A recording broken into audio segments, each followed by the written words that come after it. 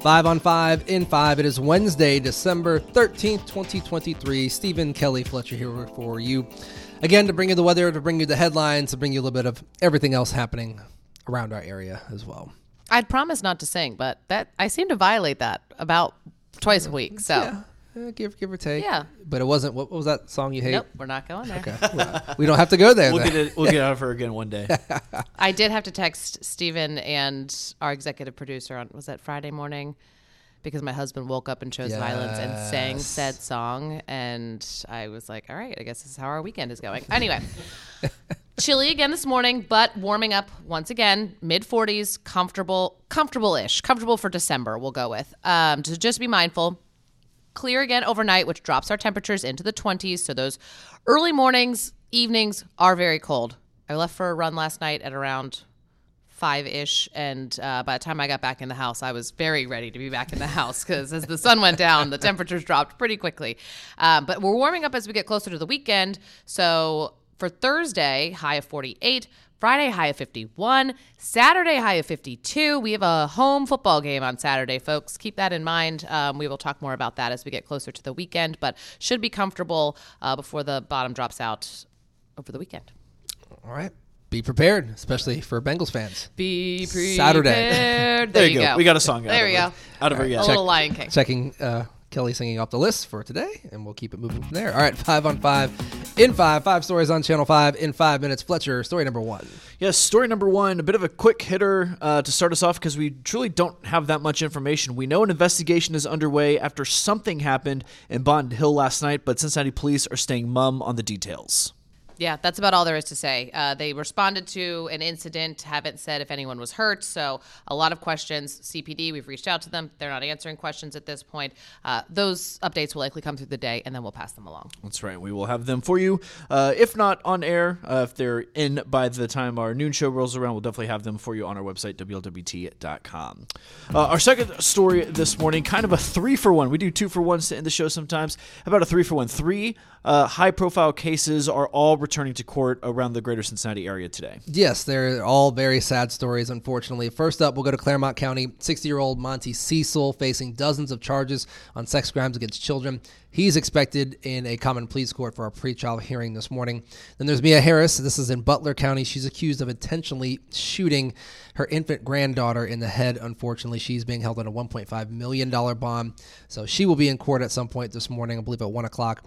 And then finally over to Warren County, Michael Sims. This was a case from a couple of weeks back with a wrong-way crash where prosecutors say he was going 90 miles an hour intentionally in the wrong direction without braking, hitting head-on with some sheriff deputies or police officers, and ended up killing a police dog in that incident.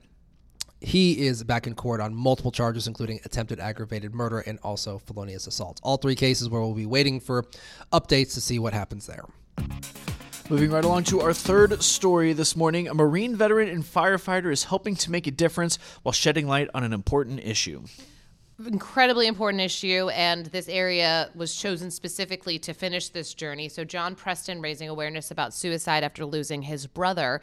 His journey started in South Carolina on Veterans Day. He ended at Paycor Stadium yesterday evening. His brother Michael died by suicide in 2016. Michael was a longtime Newport police officer, a Boone County Sheriff's deputy, so that's why the ties here and the specific choice to have the journey end in the Cincinnati area. Preston said one of the most powerful moments of his journey is when his family walked into Paycor Stadium holding hands together. There was an incredible show of support from Northern Kentucky. Yeah. And he said as soon as they hit Owen County, it was like left and right. They had people coming to walk with them, usher them, make sure that they were safe on their journey. So definitely, obviously emotional. Rachel Hersheimer did a really beautiful job putting together some of those moments from Paycor last night. But yes, a huge reason to have this conversation. He lost his brother. There's always help. Please utilize those resources, 988, any websites out there that might be able to help you out if you are in a time of need or you know someone who might need that help. Make sure you're utilizing that. There's some stories that even before I worked in local news, I never got tired of, military members surprising other family members at school or at a ball game or something. And things like this, people walking long distances, sometimes it's all across the country, sometimes it's, South Carolina, Cincinnati, whatever it has been. But I very rarely, if ever, get tired of those stories as well. It's always cool to see the journeys people can go on and for the cause that they're supporting. Our fourth story this morning, after speaking with the members of the media yesterday after the press conference to introduce Jeimer Candelario, yesterday Reds baseball of President Operations Nick Krall gave some more insight on how the club plans to handle their crowded infield for 2024 and beyond. Yeah, it's a good problem to have. A lot of riches to have on this team, but you have basically 12 guys for 9 positions to spread out. Feels like you have 12 guys for 4 positions Right. in the infield. It really is. So, 2021 NL Rookie of the Year, Jonathan India. He's a major cornerstone of this franchise, but he's going to be playing a little outfield come spring training. See if he can do that. Because you have Candelario, because you have Spencer Steer, because you have Ellie De La Cruz, and the list goes on and on and on. You got to get these guys on the field, got to get them some at-bats, got to keep them happy, because when you have such young talent and such great talent, you really want to utilize it in the best way. So be on the lookout for spring training to see where everybody ends up, and hopefully everybody gets to stay in a Reds uniform, because you don't want to hear the news, so-and-so has been traded to go find other teams, but we shall see. That's right. India, popular trade candidate, at least in terms of the national baseball talking heads and fans. And Krall was talking about how injuries really plagued them, especially in the infield. Ellie De La Cruz missed some time. Novelle Marte currently got hurt in the Dominican. They had to move around guys. Spencer Steer was basically the only infielder who didn't get hurt at any point last year. He's also moving in the outfield.